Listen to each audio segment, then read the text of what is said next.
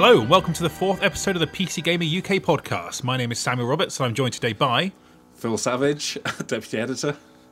Andy Kelly, Features Editor. Okay, so in the background of this episode, you may hear a drilling sound. That's because there's some guys in high visibility jackets who with rough thumb calluses who are who are drilling things in this building, and you'll periodically hear the sound of metallic groaning. I think the good news is I think we've got the microphone problems we've had the last couple of episodes sorted now. I think we should all be around the same level. We've decided that... So instead we thought drills. Yeah, we think it's sound issues are part of our USP now. We just... Something has to be wrong with the sound every episode or it doesn't quite work. Yeah. But we're going to get through our usual content. There'll just be some drills in the background. But if for some reason the drilling hasn't been picked up, then you won't know what we're talking about. No, exactly. If the drilling hasn't been picked up, you've got to subscribe to our drill DLC for an extra 20p. That's some cracking satire right there. Okay, sorry, that sounded way more patronising than I wanted it to. Okay, cool. So we're going to go through some games and then go through some questions as we normally do. We still haven't really endeavoured to reinvent the podcast format yet because we're a bit too tired. Yeah, one day this will be life-changing, but today is not that day. I like the idea of like debating a topic or something, but I've not had many strong opinions lately. So this is the one we have with the face-off every month. Is what are we going to talk about? I don't know, Caden versus Ashley. That wasn't the last one we did as well. That was the last one we did. It was probably the most heated one as well. Yeah, it's like that was a proper issue, like Caden versus Ashley, and Phil's pro Caden, right? And I'm pro Ashley. I'm not pro without Caden, going into I'm it just again. less anti Caden than I am. I'll never really come to terms with the fact that I willfully let Caden die just because I wanted to sleep with Ashley. See, I never felt good about that. No. Really? Okay. Probably shouldn't. Yeah. See, I kind of like George Costanza in Seinfeld. I think, what would he do? And that's exactly what he'd do, and he just lived with it. So I've gotten over that, and it's fine. So many people did that because you're thinking by that point your romance with Ash is about to peak at the humping scene. So you're thinking. Or are you taking some of the romance out of it? Yeah. So you're thinking, do I let this boring guy who I don't really connect with on any level die so I can see this a bit of roughy? Or so that I think a lot of people came to that decision for the same reason. I said this on Twitter, and a lot of people came out of the shadows to go, "Yep, I did that as well." Only people who decided, I know, I'm gonna in this sort of wide-ranging space adventure, I'm going to choose to bonk the space racist. Yeah, but like the truth is, Phil, if in real life you had the choice between boring conversation or sleeping with someone you liked who yes is a racist, what would you do? You know? Oh, we're getting into dangerous territory already. Yeah, okay. Let's move on from this. This was a tangent. So clearly that was a subject worth debating because it's been like almost 9 years and we're still talking about it. But anyway, the first game on our list this week is Hyperlight Drifter, which has been in development for a long time. Started off as a Kickstarter project. Looked like a mix between like a Zelda and Diablo. With a really kind of quite distinctive, colourful art direction. I think it drew everyone's attention in that Kickstarter because it looks beautiful. Yeah. Some of those things you said are correct. Okay, interesting. Tell me which bits weren't and which bits were. Well, the Zelda comparison is fair. It has a similar sort of overworld with dungeons in it that you can approach in a sort of with a bit of freedom. It looks beautiful. That's correct. It's probably artistically one of the best looking games I've played in a long time. It's stunning looking and sounding. It's got music by Disaster Piece. We did the Fez soundtrack, and it's very similar to the Fez soundtrack, but a bit more kind of ambient, and yeah, it's very good. But the aesthetic, as I said in my review, is a bit misleading because you look at it and think it's going to be like a fun kind of Zelda-esque adventure where where it's more about the exploration and sense of adventure, but really it's about combat. It's about really tough, challenging, almost non-stop combat, which I think a lot of people that I've spoken to and myself were quite caught off guard by. When I tried it in GDC, I've tried it a couple of GDCs now actually. Like it reminded me of like a 2D Devil May Cry, like particularly Devil May Cry 3, where you can do that sort of like skip dodge move, and then switch on the fly between your sets of weapons, and then kind of combo them together in that fashion, like managing space around enemies, things like that. Is that still the case? Yeah, that's a fair comparison. It's one of those combat systems that every enemy has an easily exploitable pattern. Like, there's one enemy where you attack them and then they do a really fast lunge forward immediately after. So obviously you train your brain to immediately attack and roll out of the way. Attack, roll out of the way, which is easy in and of itself. But then what the game does is it puts you in a really tight room with 4 of those guys and 3 snipers who fire at you from afar. Oof. And one other enemy type that does some other ludicrously kind of hard to dodge move. Yeah, basically it's a sort of really aggressive AI. So it puts you in a room with all these enemies, and then even worse, you kill one enemy and the room's layout will change. So if there was a wall protecting you from a line of snipers, you kill one enemy and that wall will disappear. So sometimes this works really well, and you've got this real satisfaction in going into one of these rooms and with a sliver of health, just bossing it, killing everyone. Ducking between them with the dash move, and like it feels really satisfying. But to get to that stage, you probably would have tried that room 20 times. Right. And when I reviewed it, there was a really slow recovery animation after dying, which, to be fair, they've really responded to really quickly and patched out. You can now press a button to skip that recovery animation, so they're on the ball with responding to people's criticisms. So, but even with that, it's one of those games that's tailored to people that are happy to sit and try something over and over again to get good at it. I'm not one of those people, but I also don't get on with Dark Souls for the same reason. So if your brain is wired to glean satisfaction from seeing a challenge and doing it over and over again and mastering it, then Hyper Light Drifter is that type of game. If, like me, you have no patience and you just want to enjoy a game without having to devote tons of time to mastering it, then maybe it's not for you. So when I was reviewing it, although I could easily put myself in the mindset of the Dark Souls player. Oh yeah, of course. But for me personally, it's not really my bag. So yeah, there's regular combat is really nicely balanced in a lot of places where it feels like the challenge level is just about right. But bosses, of course, have a massive sudden difficulty spike where you're now fighting a handful of regular enemies with a boss enemy with tons of health, a seemingly endless pool of health, with a series of hard to avoid attacks, and then you just sort of go, yeah. I can see what they're doing here. They're making one of those games.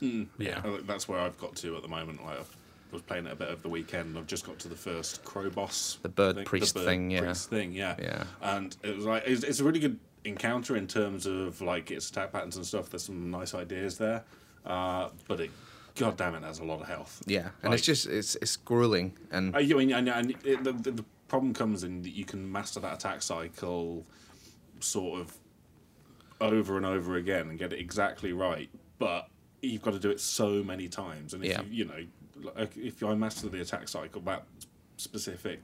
his specific attack patterns, get it all right 4 times in a row, shouldn't that be enough to take a boss down? Yeah. But then you've got to do it again and again. Yeah. And some people like that. They like the fact that the tension and the fear of failure is constant, and that you're repeating this pattern that you know so well, but the tension of I might fuck this up and die. Some people like that. I don't like that. I don't think that respects your free time. I don't want to completely discount the idea of bosses at all in games, but it seems like big health pool that you just have to whittle down slowly is a fairly poor way of. So I think Hyper Light Drifter handles bosses quite inelegantly. They sort of just appear and suddenly the difficulty just shoots right up. But again, like I keep saying, people are going to love that. So yes, it's not what people thought it was going to be. I think a lot of people on Twitter I talked to were expecting Zelda, like a sort of an adventure across a beautiful world. Instead, they got a grueling, fast-paced, reaction timing, patience-based combat game. Yeah. So I was a little disappointed with that personally. I wanted to enjoy that world, but frequently it wouldn't let me because it was like I'd hit some brick wall and find it too hard to And if I wasn't reviewing it, I probably would have given up in the first hour. But, that's interesting. Your point about boss battles, actually, I do think there is a place for boss battles. Like Capcom used to do really good ones. And when you think of something like Devil May Cry, where you do figure out the weaknesses of it and then plan your strategy around that, it's really satisfying to do so. Same with Bayonetta and games like that. But like I agree, there's games with a lot of bad ones. Well, I think that there's a difference between boss design and some developers think a boss should just be an enemy that has a massive deep pool of health. Which is just the lowest hanging fruit in terms of boss design. Some developers see a boss as a combination of skills you've learned up until that point. So it'll teach you skills, and then you'll get to the boss, and then you'll have to use them at a high level. And in some games, like in all Metal Gear Solid games, use bosses as like a sandbox to play with the game systems. So of all the types, the worst one is obviously the deep pool of health. But I don't think Hyper Light Drifter falls into the latter two categories either. I think it doesn't really, it doesn't feel like an end point of the skills you've learned up to that point. It just feels like suddenly you're fighting a really hard enemy. It seems like bosses work best when they're like, when they're sort of puzzles to an extent, or they draw on things that you've been learning and ask you to push your skill to an extra level. But that's about discovering that pattern, and that's about sort of learning the skills and applying sort of these new lessons into a practical application. The problem then becomes when you do that and you figure it out, but it's not enough to have figured it out. It's also about then just repeating the same actions over and over again. I think it's the same with a lot of puzzle design as well. It's more interesting to learn something and to sort of figure something out than it is to keep doing it over and over. Like that's one of my main problems with, say, The Witness, is that it comes up with these really elegant ideas and you learn them really well, like in a really sort of natural, interesting way, and then you've got to do the same thing 20 times. It's like, that's less fun now. I think similar feelings to some elements of Hyper Light Drifter, but it is a good game though. Like it's just not, it's a game aimed at a certain group of people, which is why I couldn't fully recommend it. Because I know for a fact that a lot of people won't get on with it because of its design philosophy, which is, as the internet would say, get good. So if you shouldn't have to think about them. Don't put those words together. If you have the fortitude and the will and the lack of respect for your own free time to get good, that's quite a caveat. I say that there. half jokingly. I've not seen anyone that gets good as wasting their time. But to me, but it feels people who then a bit tell like other people to get good. They can do one. It's like any criticism of Hyper Light Drifter's difficulty I've seen on forums and stuff has been met with the usual response of get good. But I mean, that's just a very reductive way of looking at game design. Is it like these days you can't criticize any game for being hard ever? Because you're just rubbish at it. But there's always going to be someone who's really good at a game that you aren't, and that's just one of the issues with reviewing games. Things like Hyper Light and stuff like Dark Souls and that kind of show that people don't often criticize a game for being too hard, but it's how that difficulty is applied. It's very important. And the lessons you learn. Interesting. So play it, but it's good, but with some pretty big caveats. I will say, if it doesn't sound like your thing, at least watch the intro on YouTube or something, because that introduction, just like the opening cutscene, is stunning. It's brilliant. I've watched it so many times. It's really, really good. Wow. Just from like an art perspective, but a sound perspective, the sound design and the music coming through there is amazing. Really like abstract and surreal and weird, and it doesn't really tell you anything, but the imagery is really striking. It's the guy, artistically and story wise, it's inspired by like Studio Ghibli films, and you do get that feel where it's quite evocative and it's all these and dreamlike and textless pictures that don't make much sense, and a lot of all of that feeds through to the UI and stuff as well. Like you unlock things, then you don't really understand what that is. I keep picking up these yellow things that make a square. I don't even know what that is. That's currency to buy upgrades. So you go back to the village in the heart of the map, you can spend those little coins on upgrades. So it's one of those games that doesn't tell you anything about its world or its basic systems. It doesn't tell you anything. It doesn't tell you anything about its shopping. I quite like that. I like being asked to feeling like a stranger in a strange place and trying to figure out the rules of a different world. But again, some people might struggle with that. There's a lot of people complaining on forums saying, "What do I do? Just tell me what to do." Whereas some people are like, "No, the point is you're supposed to figure it out, and I actually agree that that's the one thing I really like about it, is that it's unwillingness to tell you everything. Yeah, I met I think it's Alex from Heart Machine, the developer, and he was very insistent on the less we tell you, the better it is. And I'm glad to hear that's paid off in some capacity, even if Phil doesn't know what money is. Cool. All right, I might give that a go. Isn't there a co-op mode as well? Is that right? No. Okay. For some reason, I thought there were. I definitely tried it in co-op. Maybe I think it's like a wave-based mode. Like it's not like, I don't think it's the full game. It's just like one. I wonder if they're adding that later or something. This might have also just been something they built to show off the GDC build a few years ago. That could work actually. Like I can picture that working quite well. But interesting. Not that I saw. No, okay. All right, cool. Okay, so the next game we're going to talk about is Doom, which is coming out in May. Long time in the works. And it sounds like, Phil, Doom is now a secret numbers game. Is that the case? Well, yes and no. They're not secret numbers. They're very visible. Prominent numbers. They're prominent numbers. Yeah, Doom is a very, very weird thing. Obviously, this is just the multiplayer beta that we've had access to over the weekend, and I've played a few hours of it. And mixed thoughts. Like, on the one hand, it's quite nice to have that arena shooter style thing again, just to be in a multiplayer space and have to run around and pick up armor and health and stuff off the ground. That's such a strange thing for a game to ask you to do, but it works. It's really good. It's much better. I much prefer that and how you're meant to do that than the whole kind of just go and hide off for a bit while the blood jam kind of clears from your eyes. I think there's it was never. There's a sort of logic to it in certain first-person shooter games where it just for a game like that as well, where you need the pace, it kind of makes sense, right? Yeah, exactly, and it makes you think about the map and the placement, and you've got to divert your plans on the fly and think, okay, well, if I go through this route, I can recover my health. It's not just this all or nothing kind of assault. But also, Doom isn't just that kind of it's a very Quake style game. It's not very Doom style, I don't think, because the first Dooms you could play just with a keyboard. You didn't need a mouse. You couldn't play this with a keyboard. That'd be mad. Yeah. So, it's perhaps more Quake, but on top of that, you've got a lot of these very modern ideas. So you've got loadouts, like class loadouts. You can pick which guns you spawn with. Eesh, how's that? Yes. Yeah, I don't think it works personally. Some people have argued with me, and Tom Senior put up a post on Friday. We're just going over mostly our problems with the game, and a few people kind of disagree with some of them, especially weapon balance and that, which is fair enough because we've only played a few hours or whatever. But yeah, you can choose, like, what the first default class is. You just spawn with the rocket launcher, which is a rocket launcher. Like, that's in an arena-based game, the rocket launcher is always one of the higher ends of the power curve. You're supposed to learn where it is, and that's... You're supposed to learn where it is, and you're supposed to sort of fight to get it, to be the one to pick that up, because then you just you skip up to the top of that power, and if you're good with it, if you get good, then... we have to ban that phrase. That's the name of the podcast, isn't it? Yeah, Ban Get Good or something like that. Yeah. I will never get good. But yeah, then you're a force to be reckoned with.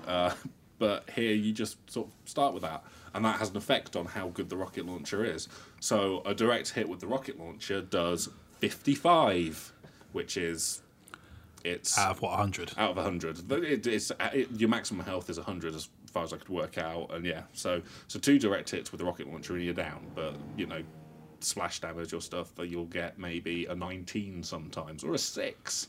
And it's very strange being in that context and having the sort of numbers thing, because the numbers thing always implies to me, we're an RPG. It's what Borderlands does. It's what does the Division do it? It does, doesn't it? Yeah. Generally, like a lot of the time, it can mean our combat's not quite as good as it should be, but don't worry, we're an RPG and there are stats. Right. But this is Doom. There shouldn't be stats in Doom. Doom is not a stats game. Doom is a shooting people game. Yeah, it's one of those things where I kind of wonder that back in the day, it wouldn't have greatly improved any of the Quake games to have that in there, right? To have numbers flying off you. I don't actually know why they're needed. Like, if you take them away, you just go by what you go by. If you're having a fight with somebody, you're just going to continue to shoot. Maybe they've them. done because there is some satisfaction in numbers pinging out of an enemy And maybe they've done some sort of focus group where they're like, people like... What I quite like is, like, so when I play TF2 or whatever, I've got it set to ding whenever you do add damage to an enemy, because I just use that to sort of practice and get better. That was in my process of getting good. Yeah. Getting. Yes. TF2 was having, that kind of damage signal, because if you're playing as the scout, it's quite handy to learn the spread of the shotgun, that sort of thing. And when you've got, like, when you do mini crits and TF2, you see the little red numbers nice coming to out. Have the kind of feedback there. It's just a text saying crit. It's not even a number. It just and there's a little sound thing as well. Like, that's quite nice visual feedback to what you're doing. Whereas numbers, I think, just kind of makes it all very academic, and it also kind of reduces a lot of what you think about the weapons, because there's a plasma gun. The default loadout is a rocket launcher and a plasma gun, and the plasma gun, if you get a direct hit, it's like a 6. And that could be quite useful in certain situations. Like, the plasma gun is probably very good in certain situations, but you see a 55 and you see a 6, and you just think, well, this gun's a load of shit. Why would I use that? So you don't. Yeah. And I'm unsure about that, but do you know, the thing that bothers me about the numbers is I don't like the font they've used on the numbers. I think that's a perfectly good criticism. It's not a good font, honestly. It looks a bit clip arty for my liking. A bit Borderlands is some solid numbers. myfreefonts.com. Yeah. Yeah, exactly. Yeah, I don't know. I feel like it should be more lethal, and it should be more fast-paced, and this sort of, it's an arena mode. You should be in this arena and battling against other players who are completely deadly and stuff. That's sort of part of the appeal of that mode. I quite like the idea that in those older any first-person shooters, just you get to internalize what certain things do in terms of damage, so you know what to avoid. And I like the idea of just learning that by doing, as opposed to looking out for specific numbers. I'm not sure that works in that context, because I don't know. I just think the numbers are misleading in a lot of ways as well. Like, I don't know. It seems like it's such a weird thing to do. I don't quite understand it, but that's only kind of one element of what it does. You've got the loadouts, you've got the numbers. You've also got a leveling up system. So you gain XP, Call of Duty style, and you level up and you unlock. I mean, some of it's just skins or whatever, but some of it's like weapons. And feels wrong, doesn't it? Do you remember Titanfall had these burn cards that you unlocked that you could apply? It's got those as well. They're called like hacks or something, and they'll give you select them when you die. You can choose to activate one, and it'll last for so long, and you unlock those through leveling and through stuff as well. And it seems like every system they could think of has just been piled into this one thing. Is that because they don't have the confidence to think to release a genuinely old school arena shooter in a time when they have to make money? Maybe they think it won't have like the sticking power. You've got to have this kind of I can't remember what they call it, but this idea of getting players to sort of come back and not trading games and stuff like that. Yeah. Part of that was developing like these really kind of lasting multiplayer experiences. But then like Titanfall had all these features. And I think in a lot of drop-off senses rate they can actually really hurt a game now, because people have got their lasting multiplayer experiences, and they come in the form of like a Call of Duty or a Battlefield. Like, there are big names that only exist to provide that experience. It'd be nice if it had like a classic mode where you could just play. Yeah, that'd be great. Hey, Drill. Okay. I'm leaving all this in. Okay, good. All right. It would be nice if it had a classic mode that had that sort of like just none of that in there. We could disable all the classes and all the numbers and just why that must be easy to do. Like, why don't they have that for the naysayers? Isn't the new Unreal Tournament like an old school first-person shooter as well? I think Unreal Tournament is a much better proposition as that type of game, because it is just an Unreal Tournament game. Like, it's exactly what you want. Just looks really nice. You know what we've got? What I thought the new Doom was going to be, just sort of like, it's like old Doom, but we made it new and fancy, like Wolfenstein was to some extent. It's got taunts in it. I saw a video on Reddit of a guy using a taunt at a very specific moment that he actually dodged a bullet. Like, the character animation weaved his body just out of the way of a bullet. So I don't know if that's a feature or something they'll patch out. They are things that, as far as I can tell, you unlock with the leveling system as well. Some of it screams, hey, we're going to have a sort of microtransaction store. That's going to get patched out. Taunts were very much like a Destiny style thing as well. That game's whole microtransaction system came with taunts and stuff. Same with TF2, and that extra taunts usually means you got to pay some money. And I don't know that that's the case here, but it kind of seems like, why wouldn't it be? But is it a fun shooter to control though? How's the character movement? Is it okay? So it's probably quicker than you would get with most modern shooters. It's not quite Doom speed, and Doom wasn't even the quickest of those old school, like proper old school FPSs. Like comparisons to things like was it Shadow Warrior and Rise of the Triad always felt a lot faster and about that. Doom was a bit more methodical while still being quite a pacey thing. This is slower still, but there are elements I quite like. You've got a double jump. I'm always a fan of having a double jump in whatever situation. There's also some really nice mantling like animations. So you can actually kind of escape from an encounter over like a chasm or whatever, and usually if you think you're falling to your death, you can in some way kind of get out with your extra jump, with your mantling or whatever. So that makes the momentum and the movement quite nice. I'm not sure what purpose all of that is yet, because a lot of the maps they don't flow in a particularly interesting way, and some of that kind of builds into like the modes. So there's 2 modes. Team deathmatch is fine. You know, 2 teams kill each other a lot. Great. The other one, I think it was called Warpath, and it's kind of a control point, but the single control point moves around the map, and you have to try and fight over to capture it. And I don't know, it feels very underwhelming because there's no kind of natural flow to the level. The control point is just randomly somewhere moving around in a circle. It's like there's no flow. Whereas if you think about things like Capture the Flag or that kind of, or even, you know, like point-based control point things, you're always pushing towards something. I mean, like Payload in TF2, it's like a similar feeling. It's one thing that moves across the map, but it moves towards a specific point, which is the enemy's base. Whereas this just feels a bit random. Wow, okay, interesting. So not a real slam dunk then. Sorry.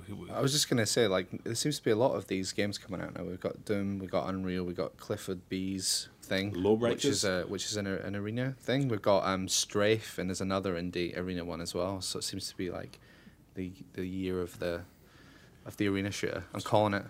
Yeah, that's fair enough. I must admit, I didn't hear a lot past Clifford B then, because I was just sort of, I've never heard him called Clifford B before. That's what I call him. He doesn't like Cliffy B, and so I thought I'd formalise it a bit more. Clifford B. That's fair enough. It's not 2006 anymore, I guess. You know, Clifford B. Mr. Clifford B. Okay, all right, interesting. Yeah, so I'm going to do, like, to an extent, I'm more interested in seeing what Doom will do as a single-player game. Yeah, because Wolfenstein-like, I kind of just want a nice sort of pastiche that looks good. Yeah, I don't think it will quite be Wolfenstein good. There's something about it, like, it's had a very long and turbulent development history. Machine Games could have done an amazing Doom campaign, like really tongue-in-cheek, and that would have been really good. I'm still intrigued to see what it turns out. I mean, I'm up for playing a really nice, chunky, good-looking first-person shooter. We sometimes you just saw a dude in half because it's like, I'm doing that. That's I think that could be interesting. I just don't think the multiplayer is going to be what keeps us all like. It's like Unreal Tournament. I mean, you can just download that now. It's free. It will always be free, and it looks amazing. It seems like all their store stuff is related only to skin. There's no like XP unlocks or anything like that. So yeah, that just seems like it seems like they're venturing too much into that territory, but they're doing it in such a kind of it's such half steps that why not just take the whole plunge and find something that is actually committed to being what it is. Oh, damn it. Well, we'll see how that turns out then. Not long to wait now. It's out in May, isn't it? Yep. Okay, cool. All right, and so, we were going to talk about Dark Souls, but Tom Senior isn't here today, so we'll definitely talk about that on a future episode. We could talk about Dark Souls anyway, but we'd do a hash of it because we haven't as played we've established, it's not. Do any of us like Dark Souls games? Yeah, neither of us have the temerity to get good. That's it. It also sounds exhausting. It sounds exhausting at this point to get through them all as well. It's like, I'm on the third one. It's like, how do you even finish one of those? Yeah, imagine like when I'm going to replay, I'm going to go Demon Souls, Dark Souls, Dark Souls 2, Bloodborne, Dark Souls 3. You'd be a fried wreck of a human after it. Yeah, this is for the truly committed. I got 2 bosses into Bloodborne, and I don't want to play it ever again. Yeah, I did about the same. It's not that I didn't want to play it. It's just like, I mean, I've got a lot of parsnips to water in Stardew Valley, and I'm going to find that a much more pleasant experience than. You've been playing more of that, have you? I'm a year in now. Every time I turn around on a lunch break, it's on your monitor, so I can tell you're deep in there. You've kept that quiet, Phil. Yeah, no, it's been. I've got now playing in the next issue. The issue we're making now will reveal my year of Stardew Valley.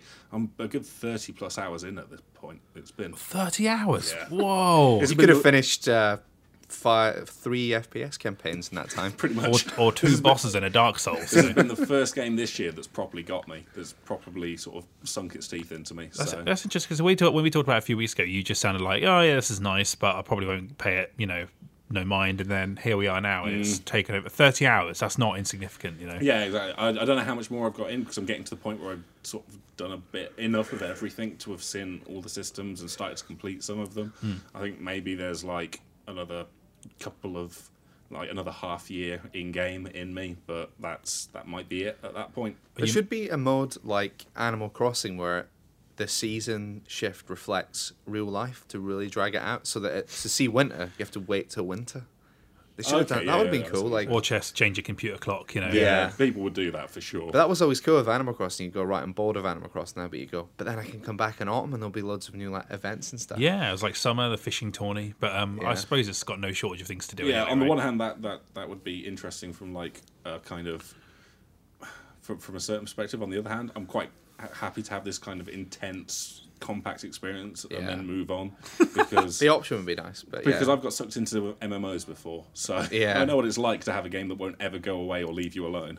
Are you married in it, Phil? Is that a thing? No, I've still mostly ignored almost all of the villagers. Wow, you're about career at the moment, not settling down. I'm all about kale, and I don't care about people. Are the residents in the town get on your nerves after a while, or like they're quite robotic. Like, most of them have only got a few lines here and there that they'll just repeat over and over.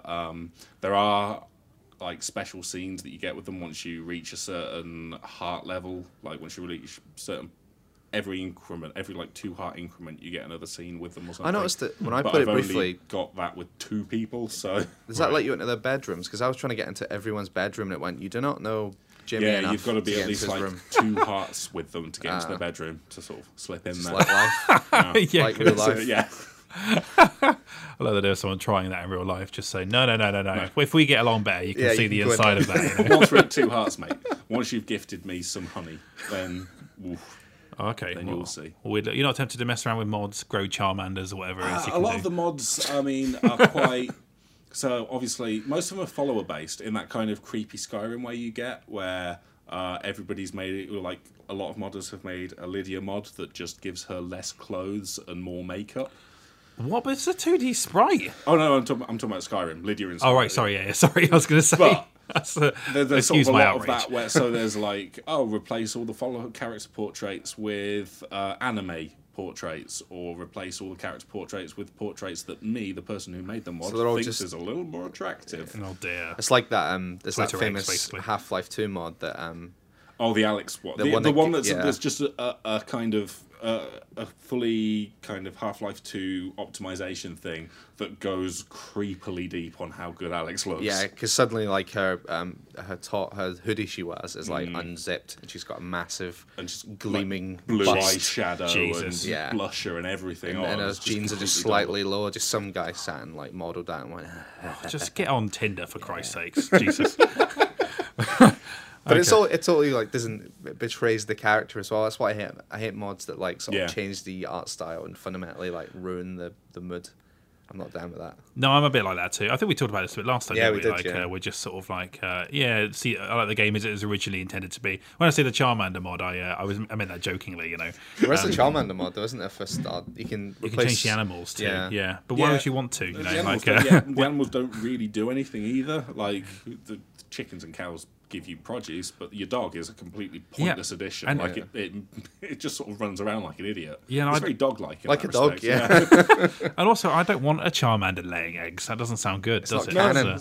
It's not canon. I suppose you have a Chansey. That's makes a bit more sense. Anyway, getting away off disrespecting someone. That's for sure. I'm sure we'll get some angry Twitter responses about it. No, probably not. Bring it on. Okay, cool. So the last game I wanted to talk about is You Must Build a Boat, which we talked about on the Lost podcast, which none of you ever heard. So I'm going to stop talking about it. It'll be released on a bootleg album in 20 years. Yeah, exactly. And so basically this game came out last year on PC, and I've admittedly been playing it on iPad, so I've been travelling in the last week.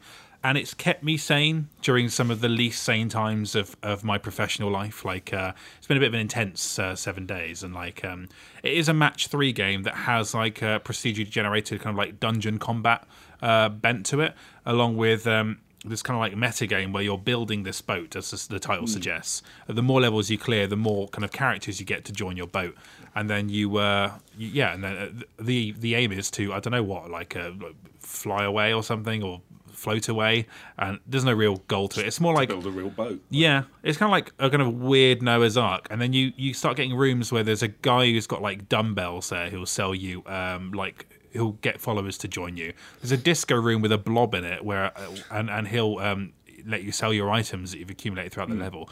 And it's this whole this boat of oddballs that you kind of build up, and it looks nicer and nicer. It goes from this tiny little like a dinghy to like a full blown like a galleon with like masts and sails and stuff. And that journey, I finished the whole thing, and I loved it. I think Jodie McGregor reviewed it for us and gave it 75%, which I guess personally I might give a little bit higher, but it's his review's mostly spot on, and so like it's really cheap on Steam too. I think it's like $5 or £3. It was cheap enough that when you mentioned it on Twitter, I just bought it outright. It's about £3 or so price where you don't have to think about it much. I must admit, it straddles that line between I don't know how good this is versus I've just become obsessed with a match 3 game. But like the art direction is really, really nice, and it's there's a nice kind of feedback to the lining up 3 spell moves and then hitting them with a spell and sword moves. Like, there's good feedback to it for sure. Is it that sort of the way that it ties into the combat? Is that the reason you got into it, like over maybe other match 3 games? Like, why this one and not Bejeweled? I must admit, I love the oddness of the world that he's built. Like how your boat has got like mummies on it and orcs, and like when you move to a different place, like when you're going up the river's got like ancient Egypt on it, Vietnam, I think, and then like a real random mix of places. Then like the modern worlds. And the final level is like an art gallery. It's a odd mix of locations, and in a way that I find quite charming and compelling. Like it's like, this is my boat of oddballs, and I've got a weird pride in it. I'm like, we're going to build this boat, then we're going to do whatever it is we do with the boat. And that journey has been quite compelling, and I really do recommend it. I think it's fantastic for £3. That's properly good. Yeah.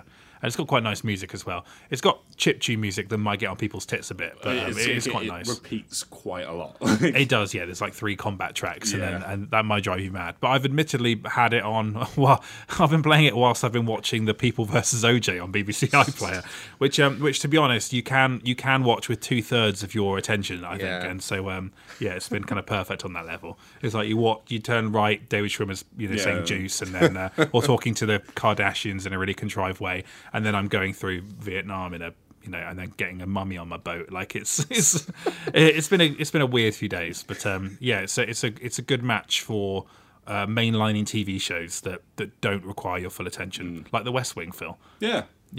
That's a reference to anytime I had to do an MMO review in the days when I was a freelancer, I would have to put on The West Wing or some other TV show I'd watched a lot of, just as kind of background ambience to get me through grinding over and over again. Like Terror was hellish for it because it's a pretty looking thing and it's got a nice combat system, but goddamn, that is a very kind of very unambitious game in terms of missions and stuff. So I got through about 3 seasons of The West Wing while doing that. Nice. Yeah, I'd say like anything that isn't on HBO, you can mostly get away with, I think. Like I'd say, I know Louis requires your full attention. Oh yeah, Lost or Alias, they're perfect for if you're playing something else. Yeah, I couldn't do Deadwood and The Sopranos. The Black Rose Online or whatever the new thing is. Yeah, for sure. I'm not going to do The Old Republic and Narcos on Netflix. Nice. Okay, cool. But no, I really do recommend that for the price. I might go back and play the developer's previous game, which is called 1 Million or something, I think. Oh yeah, I vaguely remember that. Interesting. Okay, cool. We'll be back after the break with more drilling and some reader questions.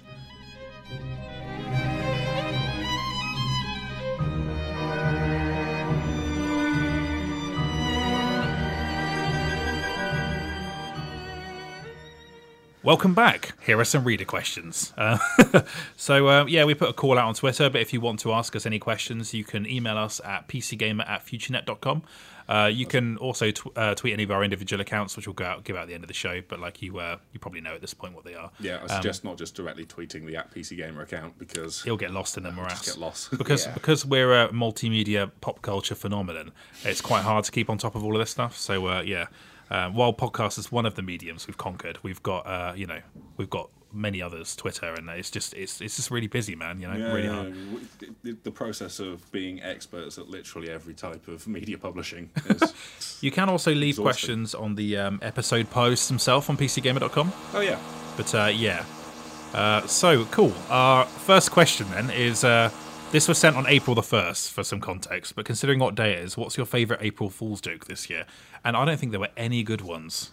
What do you think? No, there's never any good ones. I included this so we could kind of rail against the whole concept of April Fool's Day, which Sanctioned bad joke day. Yeah. Low-hanging fruit day.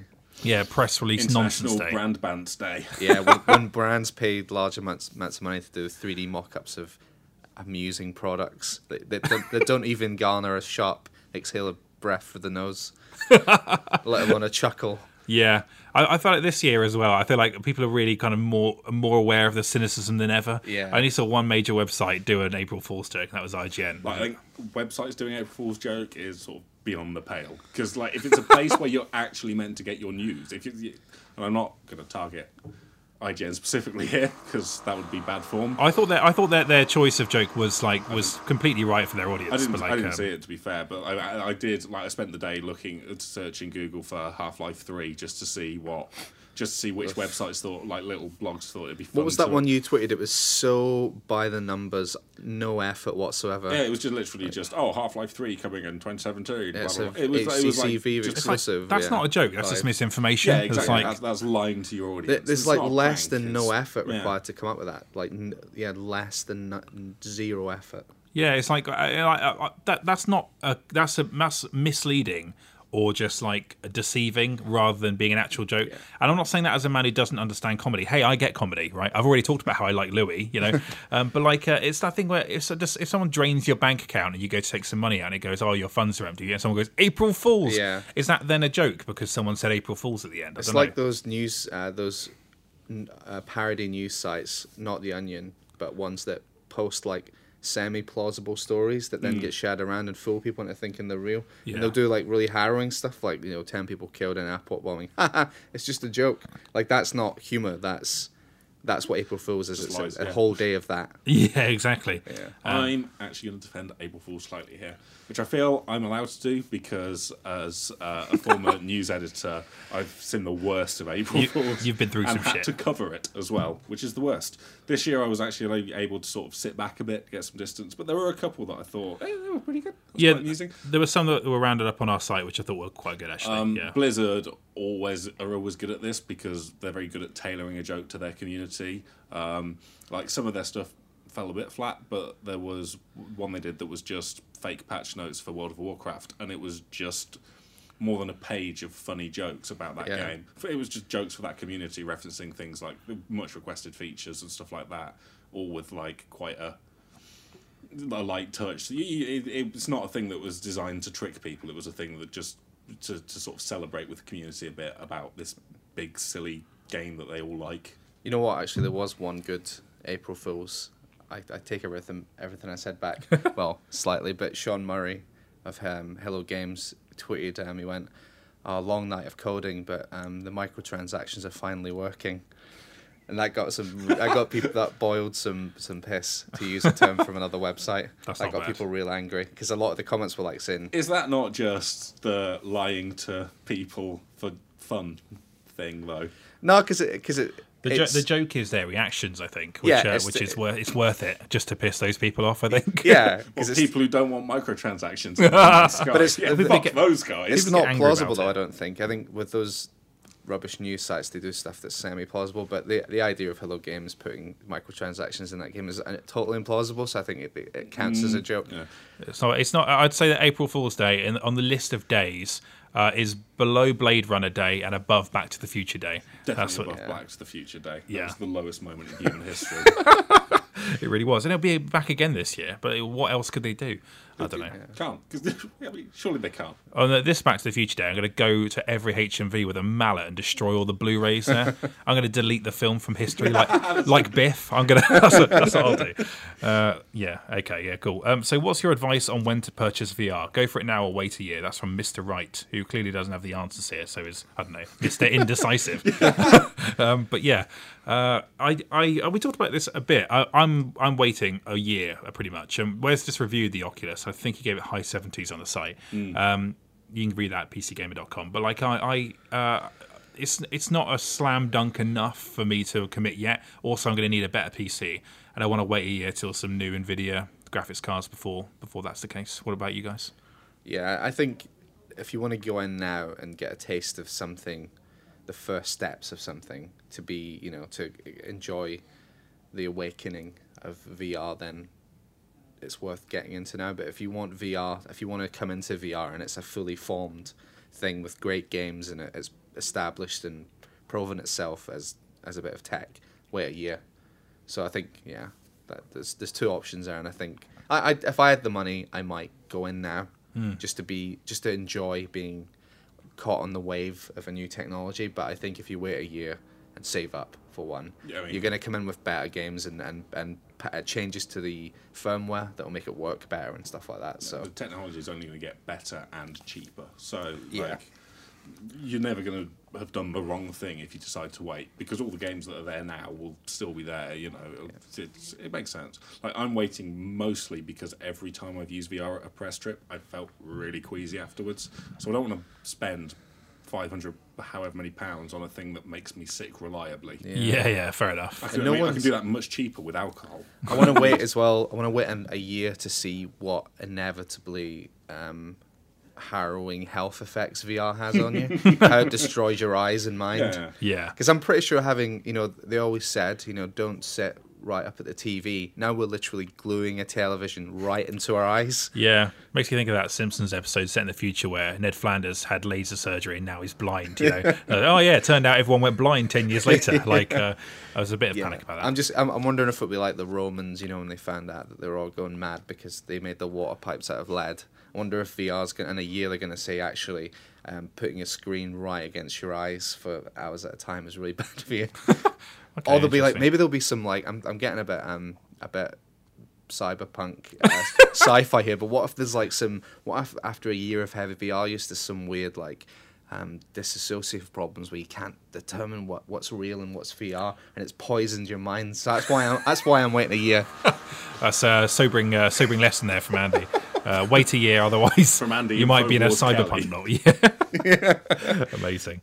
All right, cool. What should big companies like EA, UB, and Activision do to regain? It says thrust, but I'm going to say trust. Regain their thrust on the PC market. I think the key thing is, well, actually, I don't really have a problem with any of those companies. Unity was a disaster, but I've played a lot of Syndicate and a lot of Division that run absolutely fine. I must admit that this does read a bit like a disgruntled, I hate these companies generally sort of tweet. Yeah. All those companies have done things that aren't great at some time or another in their long life. Yeah, which probably applies to every publisher. Every publisher. I think EA are generally pretty good these days. Do you know the one thing I can't tell anymore. One thing I was a bit disappointed by actually is I can't get Mirror's Edge working on Windows 10. Okay. And they don't offer very good advice for how you get that working. So there's part of me that worries they've sort of left those games. It seems like, as the owners of a digital store, they should probably be doing better at that sort of stuff. They sell things like Bulletstorm, which is really hard to get working these days, and all of their old games, which they still sell on Origin, most of them will not work in multiplayer because of the GameSpy shutdown. Was it GameSpy? Yeah, that's right. Yeah. It's as not just a publisher, a large publisher, but as a retailer who is still making money off this stuff on your own store, maybe you should find a solution to those things. Yeah. Well, we'll say maybe that's on you. Yeah, I think so. There's more they could be doing there. I'd say on the Ubisoft front, I'm actually quite impressed with the new Uplay. I'd even say it's got slightly nicer UI than Steam's default. I'd agree with that. It's quite nice. Don't know about the store stuff. I would never buy through the store and Uplay. I'd always buy through Steam. I think that part of the problem there is because they still sell it through Steam, and because it's the easiest way to actually buy the games. It's a little galling to have to launch an app and then launch Uplay when you're launching a game through Steam to launch another thing. Yeah, so that's kind of an annoying user experience. But I don't think that's necessarily a trust thing though. And like, I don't think it's true. But like, I don't. Was it Ubisoft? No, actually, no. It's Origin. I've had the most problems connecting with people on more than Ubisoft. Like actually connecting with. I think that's a lot better now. But I remember when Titanfall came out, we just tried to get into a game together to stream it, and literally couldn't because Origin just wasn't having any of it. Yeah, I think of the companies mentioned in that question, maybe like the one I think has to maybe earn a bit of trust back is Warner, WB Games after the Arkham. Yeah, after dropping Arkham as well, and leaving the Mortal Kombat DLC as well. Yeah, kind of suggests they are backing away from PC a bit, maybe. Yeah. So yeah, I think if anyone has to put the cap in their hand a little bit and go, please forgive me, it might be them. Yeah, I've been playing Arkham Knight recently. Actually, and that it's not. It doesn't feel a million miles away from being the best version. It's a really nice looking game, just with it's just the stuttering. Yeah. Like if they could sort that out, it would be bang on the best version. Yeah, it is playable. Like the latest patch has fixed a lot, but it's still not like you can tell they've just went right. That's the best we can do. We'll just back away now. It's pretty well optimized now as well. I think like it runs really nicely on my 780. But I don't know. Of that list, Activision do seem like the biggest non-event on PC right now. Like, no Destiny, you know. Yeah, no Destiny. Call of Duty is just a thing that happens. But beyond Call of Duty, what have they got going? Yeah, I guess Blizzard is what they've got going. I don't even know if Call of Duty runs well on PC these days. I've not played one for about 5 years. More than that even. Yeah. Modern Warfare 3 was the last one I played, yeah. They continue to get 60s and 70s, so... I guess they're fine. I'm sure this year's will be no different. Who's apparently set on the moon or whatever it is. So that'll be good. Okay, cool. Given my grand and growing backlog of shame, should I be spending 5 minutes on each game or neglect the majority? That's from Whodat Tweeter, which I assume is a reference to Whodat Ninja from 30 Rock, which is an excellent Tracy Jordan joke. But I think you should. You got to pick your battles with your Steam library. That's how I feel. Yeah. What do you guys reckon?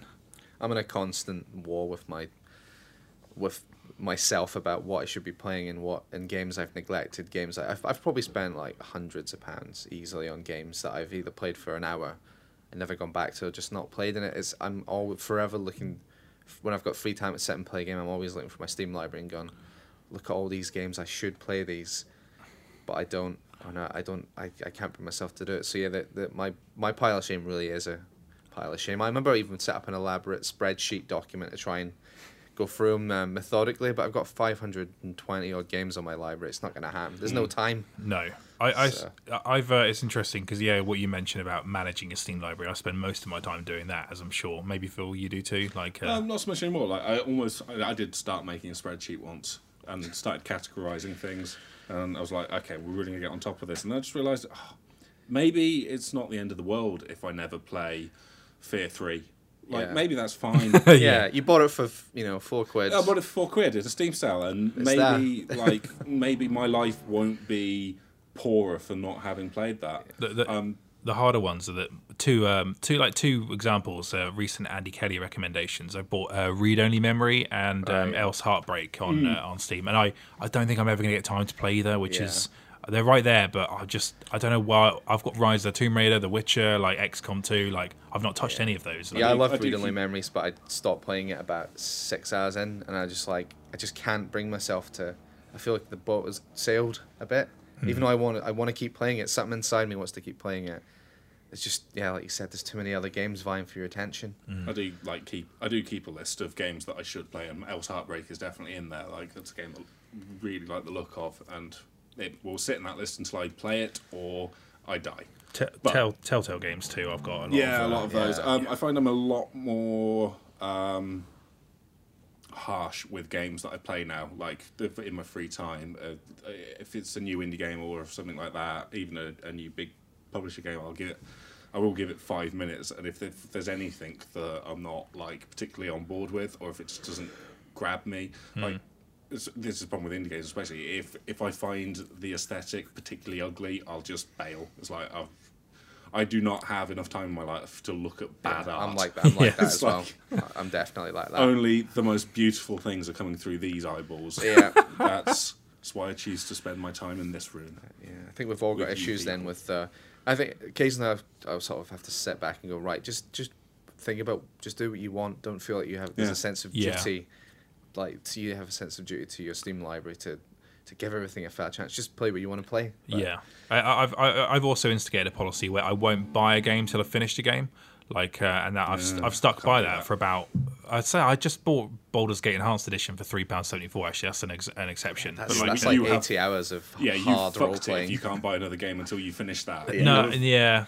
Well, it's purely fucked it, because that's a difficult game to play. And as a well. long game. It's more a rule of any game I finish, I can then buy a new one. I quite like that rule. It gives it a little bit of it's all right, but order. I think some games do not deserve to be completed. Like, they do not earn it. Like, maybe they deserve to be played 2 hours until you sort of think, I've played enough of that. But I guess to the degree that you could say, I've played this enough, like Andy, you played The Division for 26 hours. Yeah, and I'll never and then play signed it again. off. Yeah. Yeah, just like I've seen everything this game has to offer. For my personal, maybe I haven't, but personally I feel like I have. So it's like I got that entertainment out of it. I'm done. Which is how I might feel with something like XCOM 2, actually. Like, I could even if I fail a campaign, I might still feel like I've played that enough and then move on. I never finished a campaign in XCOM 2, but I got 11 hours of fun out of it, and I'll never touch it again. Like, I feel like, even though I've not finished a campaign, I feel comfortable with my choice to go, I've got fun out of it. I can move on. Yeah, I think if you've got any advice, it is just know when to move on. And don't feel bad about, deciding to emulate Time Splitters 2 and that being your weekend. Allegedly, Sam. You shouldn't feel bad about that. You should embrace that. I like how unless it was illegal, in which case you should definitely feel bad about it. We consulted with a team of elite lawyers, and they said that if you say allegedly after anything, that it clears you of all wrongdoing. That's literally how 2 years of me being news editor works. Well, yeah. So, sometimes a person allegedly might really want to play the damn level in Time Splitters 2, and then what's the easiest option? Go buy it brand new. You can't, So you can either wait for Homefront: The Revolution to come out, which will have those 2 levels built in, or just play it using PCSX2, allegedly. Anyway. But no, I should say that is a good rule of thumb, though. Just follow your instincts. Like when Batman vs Superman came out, I just really wanted to play Arkham Knight, and so that's what I did for like a day. And that's how I used to play games. But the Age of Steam, you just have this hoarding mentality. You got to get over that a bit, I think. The Age of Steam wasn't that. We've also really got to get game.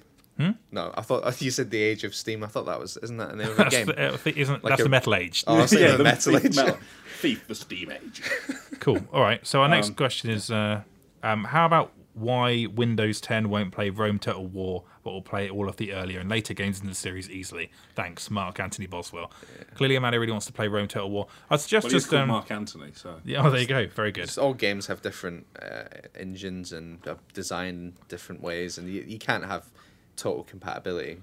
No, not for everything. But then PC. I think that have you tried running it in compatibility mode for Windows 7 and 8? It's easy enough to do. We can't provide someone with individual tech support when they can't answer for themselves. Yeah, that's always a good rule of thumb, though. Either run as administrator or run in XP compatibility mode if it's an old game. Yeah, I would also suggest just tweeting politely to Creative Assembly. They might optimize it for you. Who knows? I'm sure that it means a lot to them to have that on the back catalog. Creative Assembly, and they did it at the PC Gamer Weekend run. I've seen it at a few other things. They bring this stand of 10 years of Total War, and it's just like, they've got every game up on there. I think they're quite invested in the idea of them all working and it there being this collection that still exists. Yeah, so they might just not know. Yeah. So tell them, and they might ask. Maybe just ask. That's good advice, isn't it? Could ask. So we wanted to talk about this last week on the podcast, but we didn't have enough time because of something that happened. But do you approve of extrajudicial slayings in The Division? Do you think that this is a damaging authoritarian narrative? That's from Dan Griliopoulos, who's a freelancer of ours, and I think he's asking with a bit of a tongue in cheek there. Yeah. My thought is you should just shoot these guys in the head, and the problem is sorted right there and then. What do you think, Andy? Well, it's a hot potato. It is a Tom Clancy game. Like I don't go there for rank liberalism. They're all jingoistic wank fantasies, aren't they? Really? Comforting right wing militia. Yeah. Sometimes you just got to see a guy get shot on the head, and that's really got to appreciate an AK-47 for the craftsmanship it provides. Yeah. To me, what defeats this whole discussion is that if you approach one of these people that sounds bad. One of these looters, they will pull a gun out and try and kill you. So then you can then kill them. I mean, that's it. You can sneak up on them and shoot them. But you know that in the logic of the game, they are programmed to shoot you if they see you. So because in the fiction of the Division, the magic AR thing that you're wearing tells you that you could just murder those things. Yeah. And there are civilians. There are civilians you can't murder. So like, it's one of those things where like, this is a world where you literally can't kill the good people. It's a computer game, so it's fine. You know, that's it really. Like Andy says, you're taking out the logic of the world. In which case, you know, behaving like that is completely fine. Would I say do that in the real world? Definitely not. No, that's a bad idea. And the game is so clumsy. Like any message it attempts to have is handled so clumsily. It's one of the bluntest, like least sort of politically sensitive or interesting games ever made. Like, but it's not. I don't think it's trying to be too. The most basic things don't make sense, like the way that looters will not loot supply drops; they'll shoot them.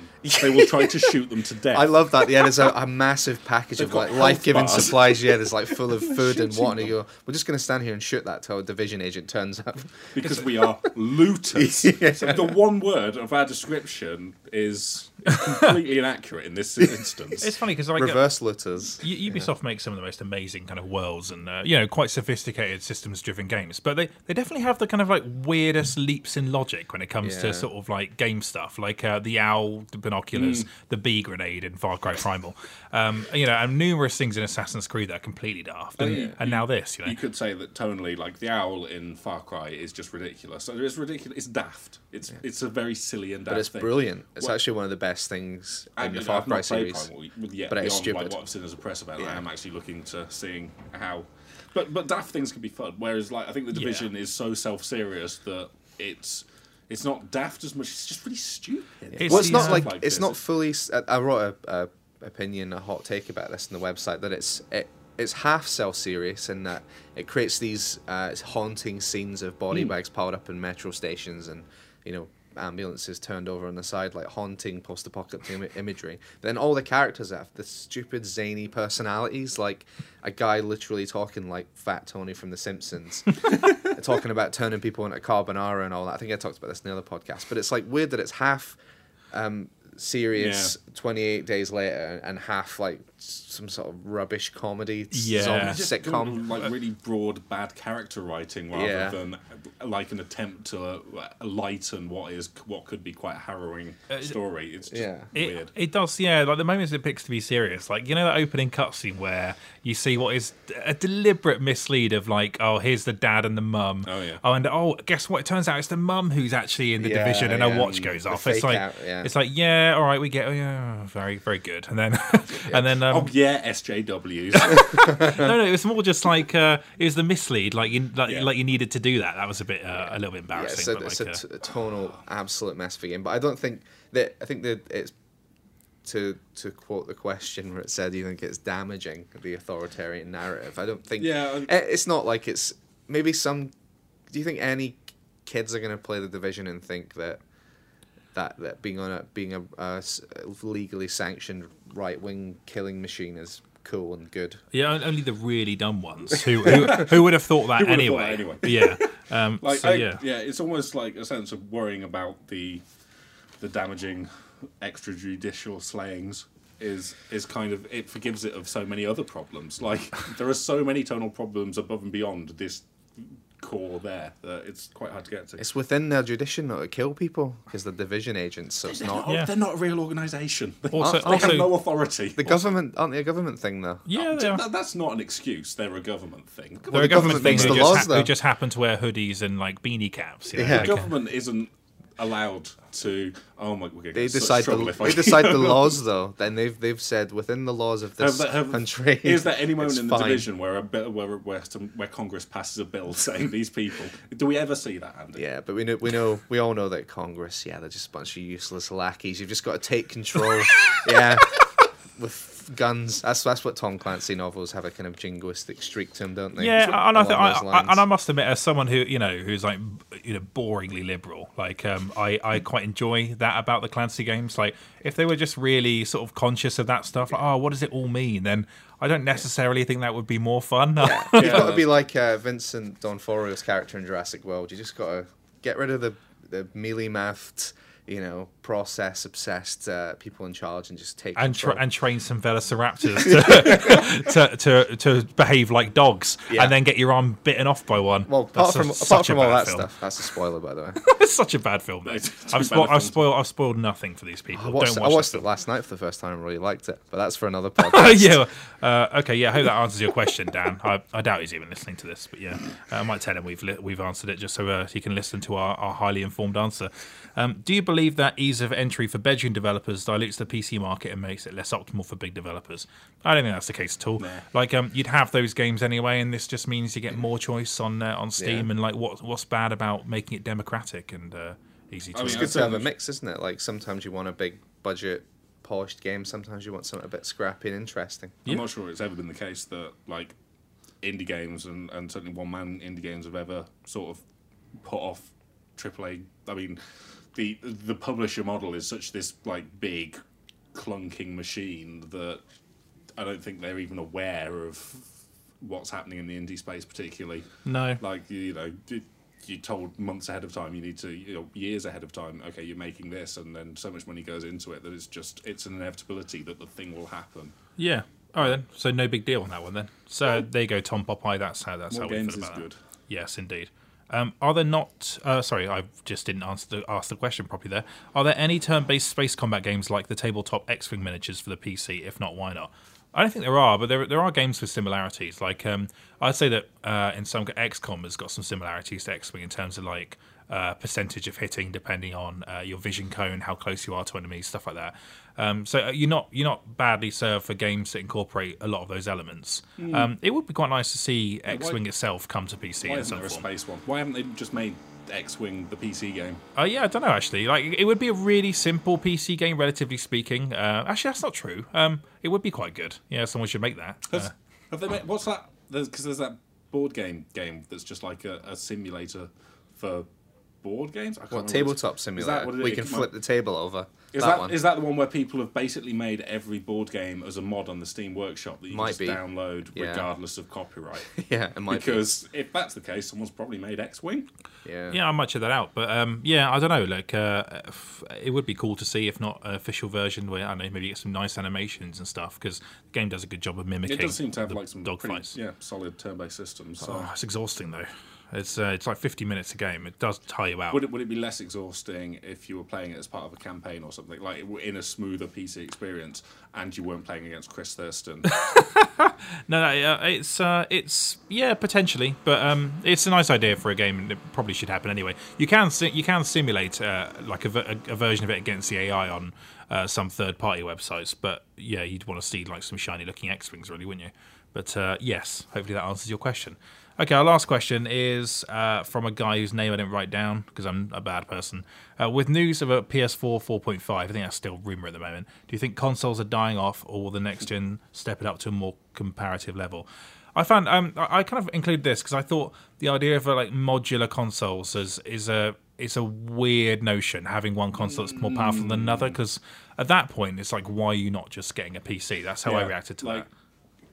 Consoles seem to have their place, but that place is, okay, I'm going to buy into a very sort of fixed experience. So I'm buying into this, literally this generation, this 5 to 10 year period where, I know easily that everything's going to work and there's not going to be any problem. But no, there will be problems with frame rates, but there shouldn't be any problems with frame rates and stuff like that. It should be a flat, even curve between me and any competitors or whatever. Yeah, that sort of seems what consoles are good at. So if they then say, oh no, you've got this one and you have to get this one, otherwise you'll only run this game at X frames or this resolution, to get the real experience you need to upgrade, it's like, you're really better off being in the PC ecosystem at that point. Yeah, which is what I thought about that new 3DS that came out last year, actually, where you could only play SNES games on the 3DS they released 3 years after the other one. Yeah. Or Xenoblade Chronicles. Like, consoles shouldn't be doing that. That's not their area. That simplicity is what a console is for, and playing Netflix. That's Nintendo did it with the N64 a million years ago. Remember, you could buy the pack, the expansion pack, the RAM expansion pack, which. That was like £30 though, wasn't it? Yeah, and you needed it to play like Donkey Kong Country or something. Perfect Dark, yeah. Yeah, but yeah, like so it's already been experimented with. But yeah, I think I like the idea of because upgrading a PC requires a bit of knowledge of where to screw things in, whereas if you buy an upgrade for your console and it's just a little plastic box that you slot in to a slot and there's no setup or anything, I can kind of see that working. It still offers more convenience over unscrewing and plugging in cards and drivers and all that. 32X style, a plastic thing you slot in is one thing, but with the PlayStation 4.5 be that. Wouldn't it just be a new console, a new PlayStation? And if you've got the old PlayStation, you can go fuck yourself. Because it has to output a 4K resolution. I think it might just be a case of they release it and it's better. It offers a better VR experience because it's got higher graphical capabilities, and it will let you it'll upscale your games to run at 4K, and then maybe that can be optional support from developers. Either way, though, just get a PC in that case. It's a weird thing. I don't really know why. Phil Spencer was talking a bit about this, and he's backed off of it. Maybe they sort of obliquely taught us about that sort of thing at the Xbox Spring Showcase, but the details aren't entirely clear, and he does seem to have kind of backpedaled a bit, but. Sony do seem to be pushing towards it, maybe, and it just seems such a bad idea. Yeah, incremental consoles for when you got a PC that has a completely open ecosystem. I don't see what the benefit is there. You're going against the USP of a console. I get the idea of, so the Slimline Slimline PS2 comes out. It's a better form factor. It's slightly cheaper or whatever. I mean, that's just going to happen because of the way technology works and the way that the companies eventually need to reduce the cost of each individual unit. But they're still the same sort of power level. There's still good drill in there. Yeah, solid drilling. I lost my train of thought. PS4, some stuff. There's still good drilling. More good drilling. Strong drill game. It's like lunchtime. Why won't it stop drilling? Go get a sandwich. Yeah. Okay, cool. Should we wrap it up there? Well, we can wrap it up. Should we wrap it up? Okay, cool. And with those extended reader questions, that is the end of another podcast. Thank you very much for listening. If you want to subscribe on iTunes, do. And if you want to leave us a review, even better. That just helps more people discover the podcast, which we don't necessarily need, but it just seems like a nice thing because it's get a little community going, Yeah, it's certainly growing every single week, which is really nice. And we're very grateful to have you listening. And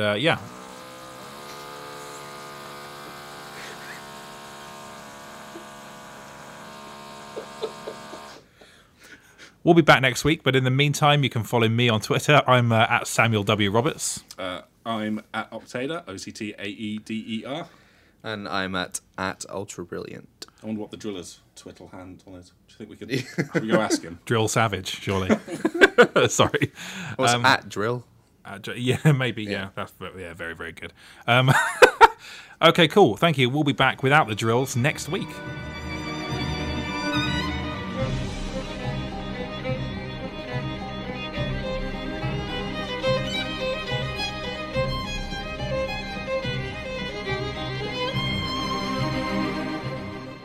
Drill. Wonder if they can hear it. Oof, that was a really loud one. What do we do? I mean, sometimes you just got to accept the drill. Yeah.